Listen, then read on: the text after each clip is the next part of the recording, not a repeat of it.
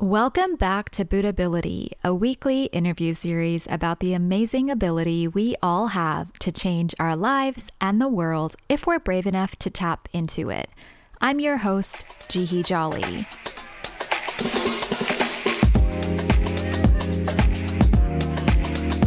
Today we're talking about what it really takes to build a foundation for your life.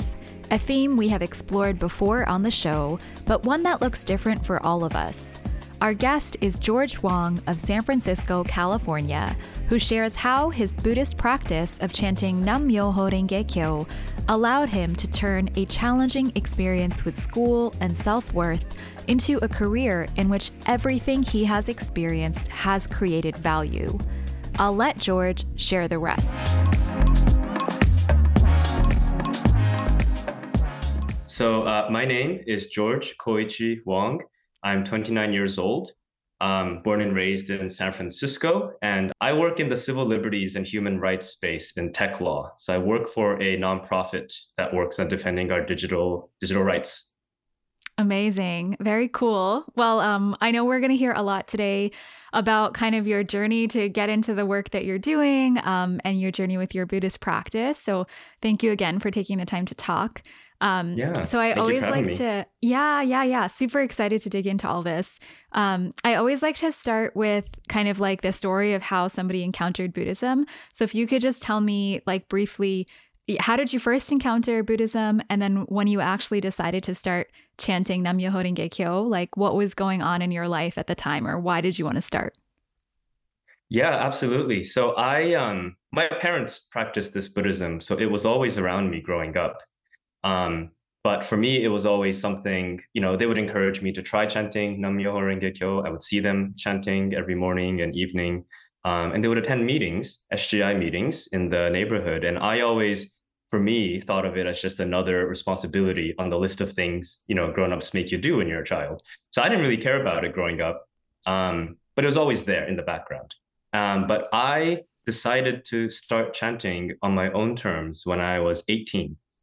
Right after I graduated from high school, because I had really struggled academically and personally with middle school and high school. And I did really poorly, so much so that when I graduated, I barely graduated high school. I almost had to take summer semesters to repeat a course. And I also was initially accepted into one university, San Francisco State University. But when my final grades came out, they rescinded their offer and rejected my application.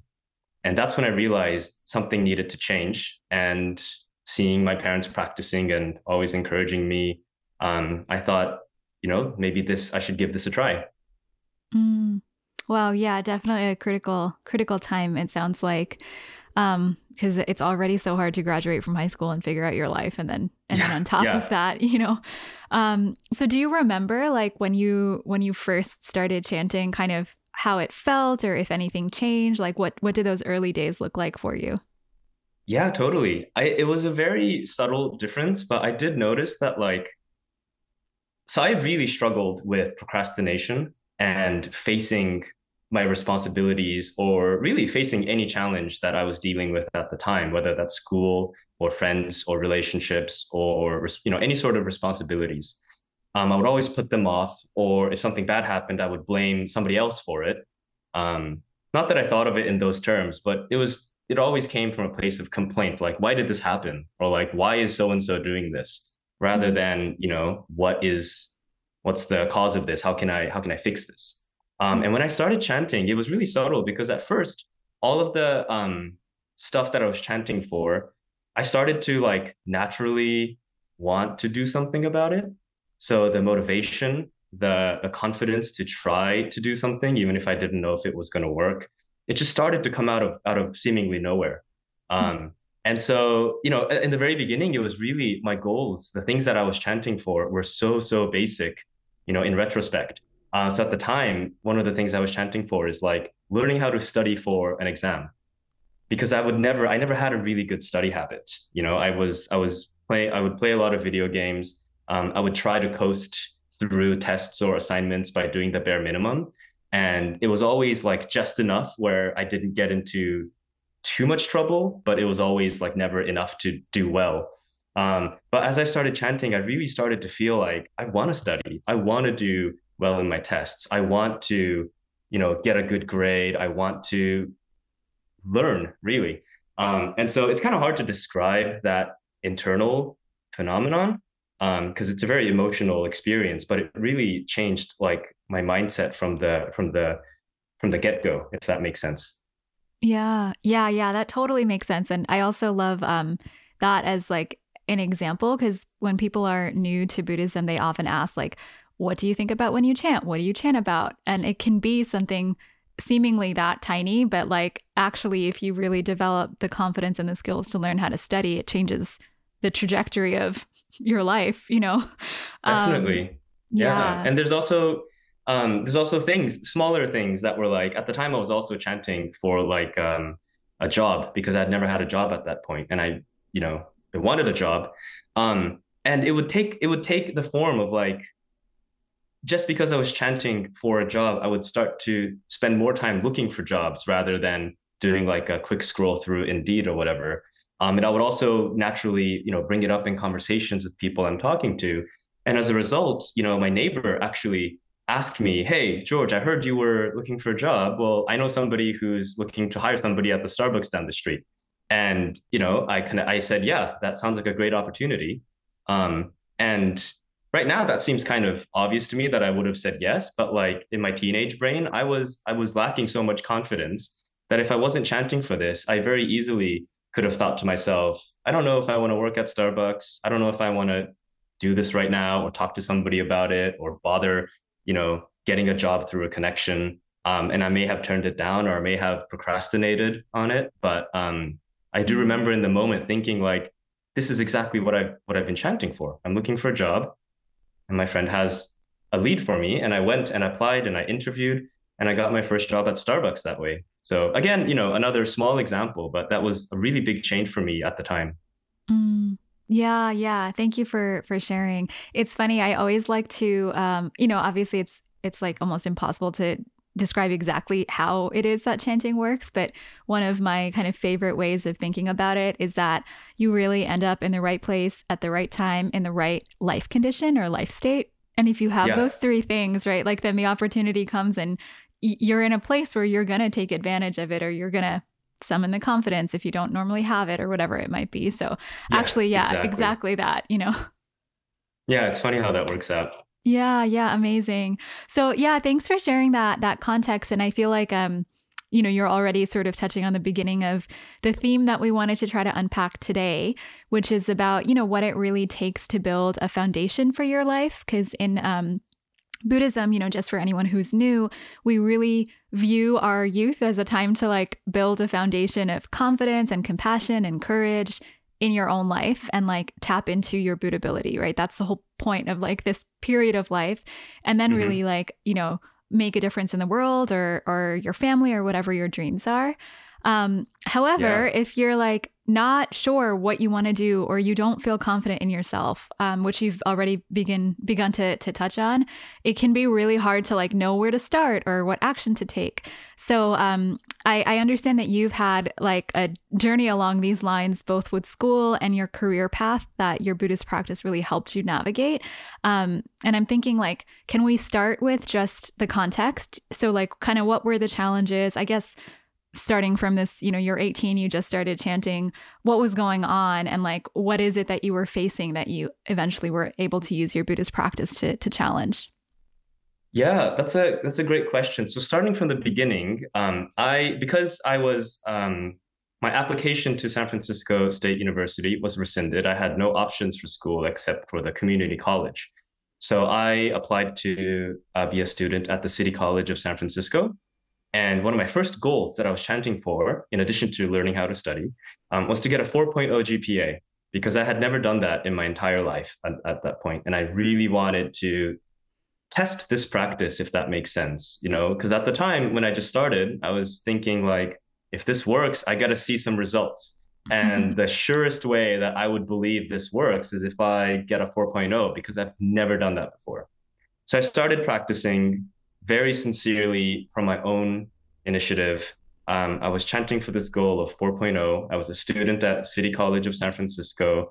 I was working part-time at Starbucks, and I was challenging myself to do things that was never doing before. Working, going to school, and as a result of that, in the 2 years that I was there, I was able to take the courses that I needed to, avoid any administrative issues with being waitlisted for the classes that were required for the transfer requirement. Anybody going through the community college system would know how competitive it can be to get all of the prerequisite classes. And, at the time, I was really fighting in every class, studying really hard for each exam and each homework assignment in a way that I had never done before. But as a result, after the 2 years, I was able to meet all of the requirements to transfer to the University of California in San Diego, which at the time was the top campus that I was allowed to transfer to according to the transfer requirements. And then after that, in San Diego, I really faced newer challenges. I was in a university now. I was living on my own. I was living in a dorm with roommates. And throughout then, I was also still chanting for the 4.0 GPA. So when I transferred from City College of San Francisco, I still hadn't achieved it yet, but I was really determined to see it through. Mm. And then once I graduated from UC San Diego, I had a degree in political science and international relations, and I entered the job market, which, if you know anything about political science grads, we have a very hard time marketing our degree in the field. So for the 1 year, I really struggled to find gainful employment. I had all sorts of odd jobs, temp jobs. I worked at a pizza shop as a delivery driver. I was a canvasser going door to door, collecting signatures for a petition and fundraising for a nonprofit. I did all sorts of jobs, and then I thought maybe I should apply for grad school. So that was another challenge in and of itself. But I applied to 6 schools. A couple of them were kind of schools that I did not expect to get into, what someone might call like a Hail Mary pass. But I put it on my application just to see where it goes. And when I was accepted to all of the universities that I applied to, except for San Francisco State, which rejected me the first time. So I guess I was never meant to go there. But anyways, I got into Georgetown University, which is a very, famous school. It was the first time I was accepted to a private school and a school of that kind of stature. So I was really, really nervous when I got in. But as a result of, continuing in my practice, I was able to graduate from this program pretty well and got a master's in conflict resolution, and worked a couple years in DC, and then found a new job in San Francisco. And that brings me back here. Wow. Oh my gosh. Yeah. I'm just thinking of the 18-year-old. If you told him that's what you'd be ending up doing, how would he have reacted? Yeah, exactly. If I had told myself that, 18-year-old self, that in 10 years I'd be graduated from Georgetown University with a master's degree working in DC, I would not believe it. Yeah. Wow. Well, thank you for sharing that trajectory. And if you're okay with it, I want to unpack a couple pieces in Totally. what you shared. So, the first thing is like, just to understand a little bit more, like how Buddhism really helped you, or like how it functioned in your life, like the consistent chanting, and I assume participating in the Buddhist community and those kinds of things. Because on the one hand, there's like, you work hard and you hustle and it all works out, right? But like it goes way deeper than that in Buddhism. And I'm curious, Right. like in terms of what you started to, like, what did you struggle with internally? I'm sure it wasn't a walk in the park where you were like, all I have to do is work hard. I'm sure there was a Right. lot you were grappling with. So I'm just curious, like, what do you feel like the internal battle was, that like, what kind of things were you chanting about during that time period? Yeah, well, there was a lot of things. So like I said, I'm covering about 10 years. So I'm trying to, recall each of the details. So I'll do my best. But some of the things were things like, some were really basic, because when I moved to San Diego, that was the first time I lived on my own. So it was things like waking up and even just chanting in the morning was a challenge. because even though, I say I'm a practicing Buddhist, I'm also a teenager or early 20s at this point. So I would get lazy and I wouldn't want to chant in the morning. Or I wouldn't want to chant in the evening, even though, that's part of our daily practice. Some of them are a lot more long term. Like I was saying about the 4.0 GPA, that took me all 4 years of City College and then UC San Diego, where in my last semester I was finally able to achieve that 4.0 GPA. Wow. Um, Along the way, there were things like, confidence in myself because, it really is a daily practice because it's a daily struggle for me to be confident that I'm supposed to be in university, that I'm supposed to be studying political science, that I'm meant to graduate. Because in retrospect, it's easy to connect the dots. But at the time, I was constantly doubting myself. I was constantly worried about, is it worth taking on the student debt? Did I choose the right degree? Am I studying hard enough? Am I going to get a job in the career that I want? A lot of, really, really small daily struggles that really added up. But every day was about how do I challenge myself to keep encouraging myself, keep going, keep studying, keep improving, Mm. despite all of the setbacks. Because life isn't a linear progression. There's always setbacks and times when I feel like I want to give up, and then there are times when I feel really good. And the challenge, I think, is staying on top of that, up and down. Amazing. Yeah, yeah, I honestly, this is also real so far. I feel like a lot of people, myself included, can relate to this kind of, because it's like you have to simultaneously be working hard and advancing in your daily life, which Buddhism helps you do. Um, but at the same time, like when you don't know where you're headed, there's this like existential dread or worry or Yeah, anxiety, like, where am I even exactly. going? Is this going to work out? Um, Yeah, yeah. So one of the things that I really struggled with is imposter syndrome, mm, because I always felt like I wasn't good enough to be in university. Um, I went through the public school system, elementary through high school, uh, and like I said, I didn't graduate. I graduated, but I almost didn't graduate. I had to go to community college first, and then I got to a 4 year university. And I always had this doubt that I'm not supposed to be here, but I somehow made it by accident, mm, as if none of my efforts really counted for anything. And then on top of that, I always questioned whether I'm studying the right thing, whether political science or international relations is the right thing. Because initially I chose to major in psychology. And then I switched my interest to public education based on my experience in the public education system. mm, And then I kind of got into political science because I realized that, systemic issues exist outside of education too. And the whole time I kept thinking, one of these days, somebody's going to find out that I'm not worthy, or I'm not a real student, or mm, whatever. It doesn't make any sense. It's irrational, but it's a genuine fear, mm, So it's that constant voice in my head that's going like, are you really fit for this? Do you really want to do this? Is somebody going to catch you? So mm. that's definitely a real challenge that having a daily practice really helped to keep at bay. Yeah, yeah. Yeah, actually I feel like you're pointing out such an important thing because whether it's in school or it's in your work environment or in some cases you're the first in your family to pursue a certain career path or type of education, like that feeling is very, very real for many, many people of just like someone's going to find out I don't belong here. This was a fluke. I'm like, Yeah. gonna get kicked out or I'm gonna fail or I'm gonna whatever.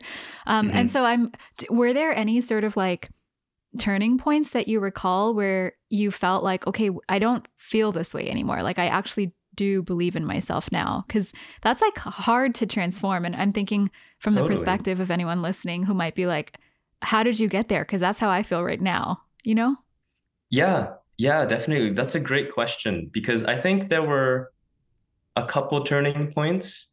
And I need to caveat this saying that going back to what I was saying earlier, that there's a lot of up and downs, that Mm, it's not a linear progression. I feel like each turning point came at different stages because I'm always going, up and down, but generally on an upward trajectory in the long term.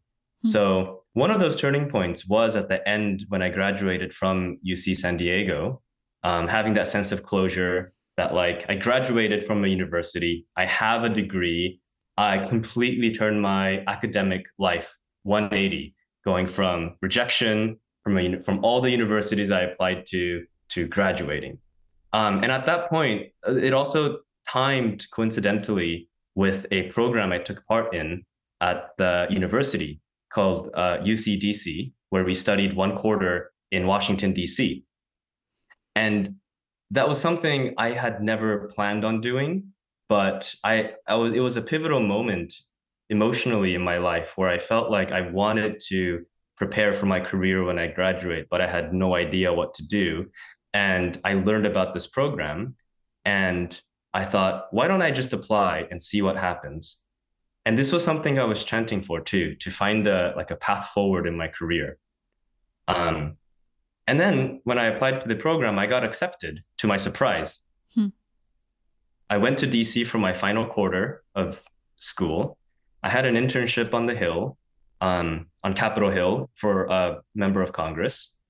And I finished that internship and then I graduated. And I remember looking back during my graduation thinking, I enjoyed the UCDC program so much. I enjoyed living and working in DC for a short period of time. And I really want to do that. But I never would have planned on doing that. Looking back, I applied almost on a whim because I thought, why not? That's an opportunity and I shouldn't just let it go. And I'll apply and see what happens. And it really changed my perspective at that point from a pattern of thinking that I used to have before, which was I shouldn't try something if I'm not serious about it because that's just a waste of my time and effort. And essentially, that was a fear of failure. I didn't want to do something if I didn't know I was going to go through with it. And then I realized that I've actually gone to a point now where if I see an opportunity, I'll try for it, even if I don't know what's going to happen. And so that really made me realize I've changed in the last 4 years since I graduated high school. And then that really started to accelerate more later on. When I got into Georgetown University, I was really nervous about failing because I was at an elite institution. I was at a private school. I was surrounded by a lot of students from various socioeconomic backgrounds, but many of them were better off than I was, financially speaking. And I kept thinking to myself, like, if I don't work hard, I don't belong here. Again, that imposter syndrome coming up again. So as I was studying at Georgetown, I started to realize that like I am capable and I do deserve to be at the school with all of my peers who, from the surface seems to have a lot more going for them than I did.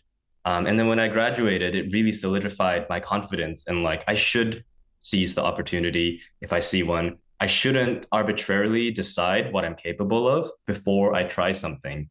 So when I was applying to internships or applying to jobs or applying to travel opportunities, study opportunities, whatever it was, my pattern of thinking had changed 180 from, I don't know if that's going to work. So I don't know if I want to try to, I don't know if it's going to work, but I might as well try.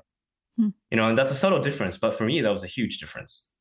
Yeah, absolutely. That makes total sense. And I feel like what you're describing is another way to look at or define Buddhability is it's this like vast, limitless potential that we have in our lives. Like it's not finite and it's exactly you can tap into this like infinite resource, but we don't necessarily grow up in a society that's telling you that. Like we grow up believing definitely not. I have this and I don't have this. Here are my limited resources and I'm going to just calculate what I can and can't do, which is like the opposite of Buddhist practice.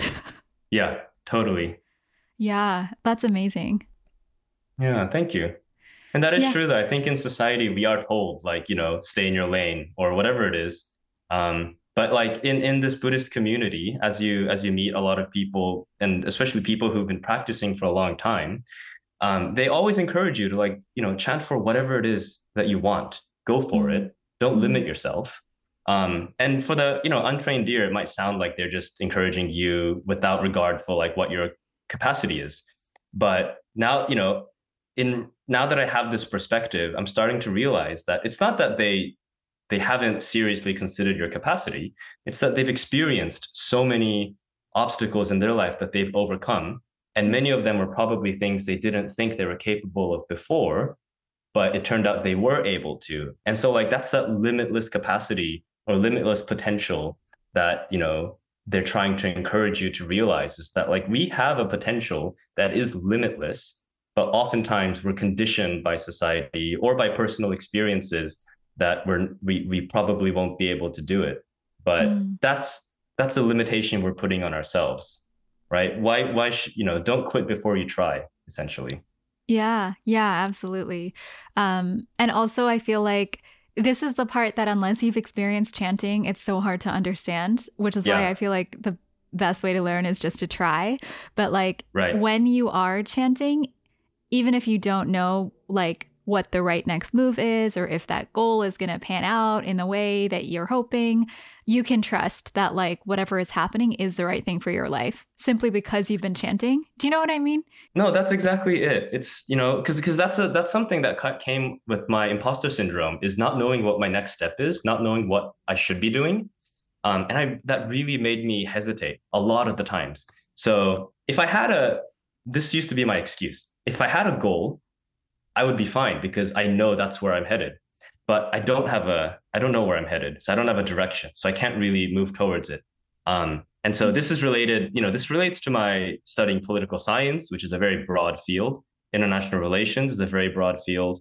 Even conflict resolution. When I got into Georgetown's conflict resolution program, one of the first things they emphasized that it's a very broad and interdisciplinary field. Hmm. For those of you who might not be familiar with it, it's essentially the study of peace research and conflict dynamics. So we study peace researchers like Johan Galtung, who talks about the forms of violence like direct violence, structural violence, cultural violence. But we also study anthropology and how human societies came to evolve. We study international relations theory and how countries interact with each other. We study psychology and how humans between like two human beings can come into conflict.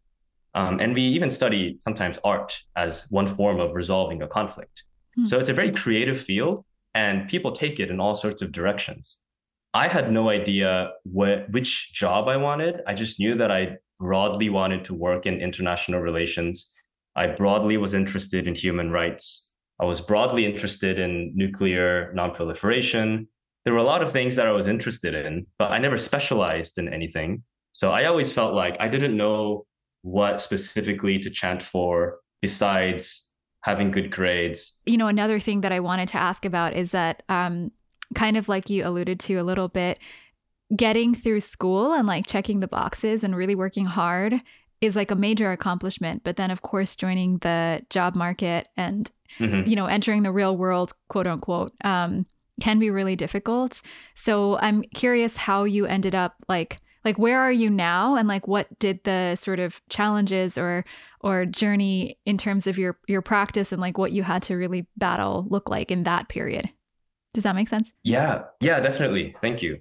Yeah, so when I graduated from Georgetown, I had a job that I thought I'd really enjoy doing, but it turned out to be like a really stressful job that had nothing to do with the skills that I had or the interests that I had, and I started to develop some anxiety symptoms, Mm. and I was really questioning like, why am I doing this job? I have a master's degree. I study conflict resolution. I've had more interesting internships than this, and the job that I had was very unfulfilling, and I ended up leaving it. And after that, I really struggled in the job market. DC is a very competitive market. Everybody on paper has very similar, resumes, very similar cover letters, very similar interests in political science or international relations. And so I really struggled to make myself competitive. And there was a few months when I was unemployed. I worked through a temp agency, and this was in 2019. So in the December of 2019, I found a temp job working in an office making essentially sales calls in an office that resembled an Excel spreadsheet. It was just gray cubicles as far as the eye can see. And I was really struggling at that point, and I was really chanting to find gainful employment. And some of the things I was challenging at the time is thinking, why didn't I specialize in a specific topic? Because, like I was saying before, I had a lot of various interests, and my internships were also kind of all over the place. So I felt like a generalist. I didn't specialize in any specific region or topic, and I kind of thought this is why I can't find a job. So I ended up doing a lot of really, different jobs, and I had a temporary job in December of 2019. And then in March of 2020, I found a permanent job. But that's also, as you know, when the COVID pandemic started and lockdown happened in Mm. DC. So that job was actually delayed by several months until July of 2020. And even then, that job was really fulfilling, but it wasn't the exact field that I wanted to be in and that I studied for. And it was also a field that I had classmates who studied that exact topic and weren't working in that field. So for some reason, I felt really guilty.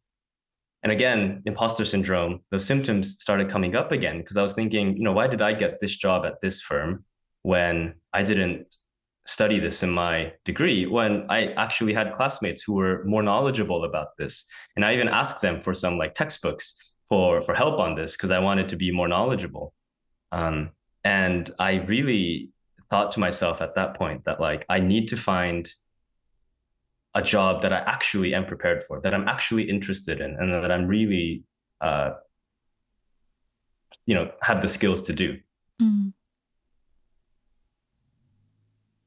Um, and at the time, I was also getting very involved in my Buddhist community because there's this idea that there's if you're having a setback or if you feel like you're not making any progress, from a Buddhist perspective, there's always something you can do. And one of the things I was thinking about is reaching out to my friend from college. And because we've had a lot of conversations about religion before, at the time, he was talking about Taoism, and I was telling him about Buddhism. And we also talked a lot about careers because we studied the same degree at UC San Diego. So, I decided to reach out to him. I wanted to see if he might be interested in coming to a Buddhist meeting with me. And when I talked to him, we started talking about our careers naturally. And he told me actually that when I shared that I'm having all of these insecurities and doubts about my job, he told me that there's a job opening where he is working at, Mm. and it was for a legal assistant position. That's something I never would have searched for on my own because I didn't study law. I'm not a lawyer. I didn't go to law school, but I was really interested in human rights law from a conflict resolution perspective. And they were hiring for their international team. So the legal assistant position was for their international team. And I saw an opportunity and I thought I should apply for this. And long story short, through a series of interviews, I got the job and I was able to move back to San Francisco, my hometown, which is actually one of the things I was really chanting for is to go back to my hometown. And as you know, San Francisco is a very expensive place to live. And I never expected to be able to pay for living in San Francisco based on the career interest that I had, which was in international relations. So Mm. when I got this job, it was actually a really, really big, eye-opening moment for me because I finally felt like I was recognized for the worth that I have in terms of the skills and interests. Because even though it's an administrative skill, it takes a lot of knowledge of. So I'm a legal assistant on the international team, and one of the things that we're doing now is participating in the UN Cybercrime Convention negotiations. And the UN system is something I'm really knowledgeable on because that's somewhere I wanted to work in originally when I started college. And one of the skills that it required is attending these meetings and taking a lot of notes. And it turns out actually, one of the first jobs I had right when I graduated from Georgetown, the job that caused me so much anxiety, and I complained about, one of my main responsibilities was to take live transcript notes during meetings. And at the time, I was questioning, like, why am I doing this? I have a master's degree and I'm taking notes in a meeting. Somebody could just record this meeting. But, now several years later, that skill of typing live transcripts at, 90 plus words per minute is literally one of the main responsibilities I have now, and I'm taking part in the UN process. And so that was like a really big, benefit for me because I saw that like all of the efforts that I was making, even at times when I felt like all of my efforts wouldn't amount, like I didn't make that connection, but in retrospect, I feel like all those efforts that I was making was leading up to this moment. Because without that experience, I don't think I would have been able to be doing, I wouldn't have been able to do what I'm doing now. Yeah. Is Yeah. that Yeah. grammatically Yeah. correct? Yeah. Yeah. Yeah. Yeah. Wow. Yeah. Things really do sort of like line up in a way that you can't plan or predict. Yeah. I feel like I can really relate to that experience simply from chanting. Like that's the difference between here's a plan I made for myself and now I'm going to execute it. Uh-oh, it's not Right. working out versus like I'm going to chant and just do my best wherever I am and keep advancing and then it just like lines up in this incredible way somehow. Yeah, definitely. And like it's kind of funny because when you look back, it's like, oh, it all makes sense. I had all of these various experiences and they're all contributing in this way. But like in the moment, I was really like I had no idea what I was going to do. And it was really kind of scary. Yeah, so like just to sort of synthesize a little bit, it sounds like kind of underneath all of these experiences that you shared and this journey that like at times was linear and at times was bumpy and at times frustrating and at times really moving forward, like nothing was really wasted. And that's such an important kind of idea in Buddhism. Because in Buddhism, like we don't practice just to get to where we want to go. Like we end up sort of obtaining this like richer, broader view of life and like respect for ourself and all parts of ourself and all parts of our experiences. Hmm. So that said, I'm curious, like, now looking back on the experience and just thinking about what you were studying at the time or like how you were learning to make sense of what you were going through. Are there any like Buddhist ideas or concepts or quotes that you feel like helped you navigate that journey or gain this perspective that you're able to share now? Yeah, definitely. I think there's so many that I want to share, but I think the one that crystallizes it most is, for me, this concept called dependent origination. It's, the basic idea is that everything has a cause and effect. Everything leads to something else. Nothing just appears out of nowhere in a vacuum. So there's always a cause that caused something, and there's always an effect to every cause you make. And this really resonates with me because I always felt like I don't know. I was always doubting, like, is what I'm doing right now meaningful? Is it going to lead to anything? Hmm. And in retrospect, I found that like all of my experiences, all of the things that I've had to overcome in one way or another is contributing to where I am today. And like more acutely to the job setting, it it there's a quote that I want to share because this has been so helpful for me. And Sure, this is a sure. quote from Daisaku Ikeda's book Faith into Action. He's actually quoting his mentor Josei Toda because he says President Toda said that the most important thing is to first become indispensable wherever you are. Instead of moaning that a job differs from what you'd like to be doing, he said, become a first-class individual at the job. This will open the path leading to your next phase in life, during which you should also continue doing your best. Such continuous efforts are guaranteed to land you a job that you like, that supports your life, and that allows you to contribute to society. Hmm. I like that because, in retrospect, like that's kind of how I feel I ended up here. Another thing that really helped me when I was really struggling, after I left my first job, after Georgetown, and I was in a really low spot and I needed some encouragement. One of my Buddhist friends told me something that I still think about, which is that in Buddhism, or from a Buddhist perspective, we can't change the past, but we can change what the past means.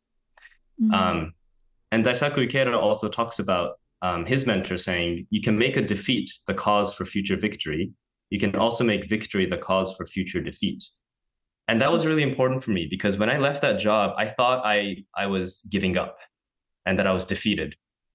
Because if I was really working hard, I would have stuck it through. I wouldn't have quit my job. I would have overcome whatever it is I was challenging. And I could have made, I can make a million excuses, but the reality is I quit the job and I left. And I can't change what I did before, but I can change what the past means to me. So is the fact that I quit this job going to lead to, another growth opportunity, or is it going to lead me to just feel sorry for myself and not, Mm. nothing would come out of it?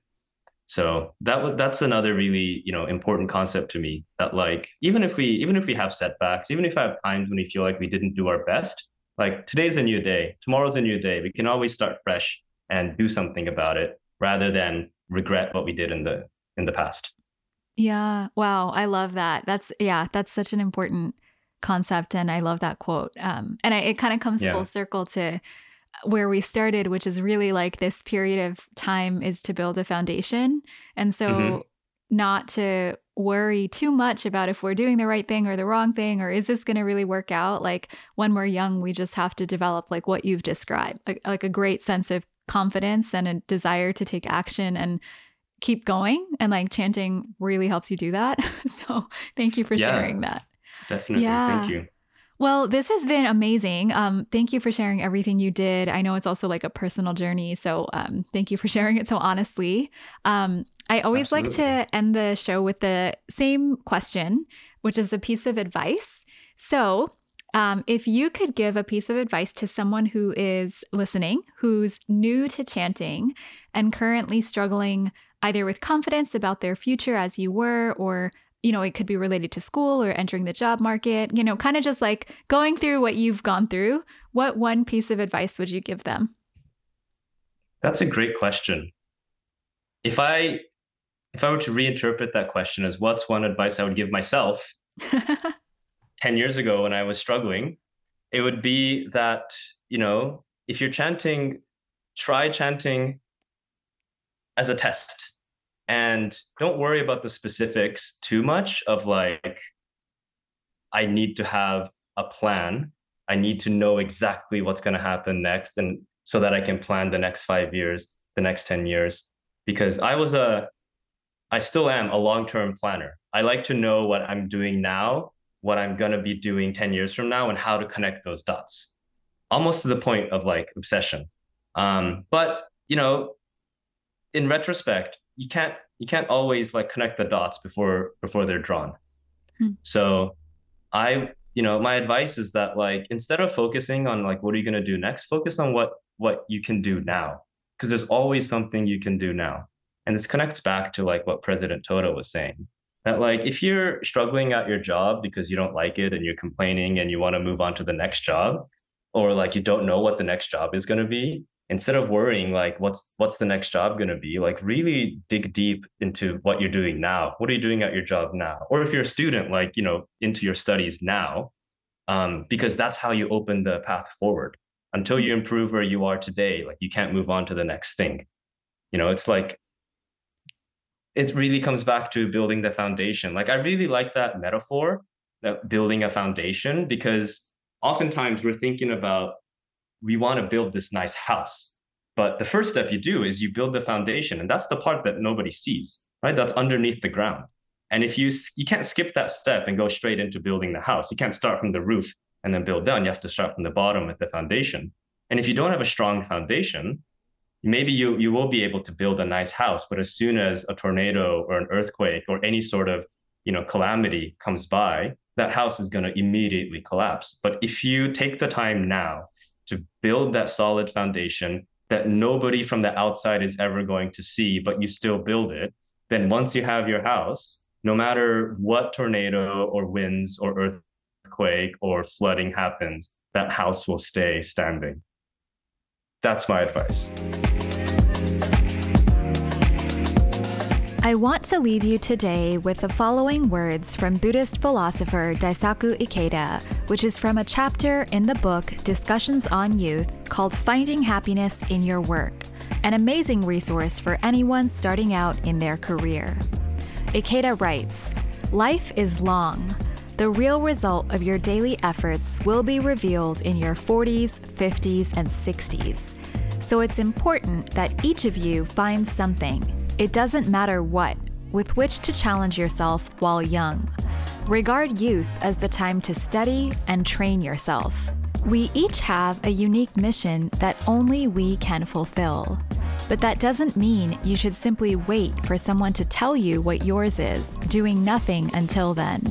It is fundamental that you discover your mission on your own. On that note, as always, if you're new to chanting Nam-myoho-renge-kyo, we have plenty of resources on how to get started at buddhability.org, including a free course that covers everything you need to know about Buddhism. And as always, if you'd like to get connected to your local Buddhist community, you can always email us at connect@sgi-usa.org. That's all for today, and we'll see you next week.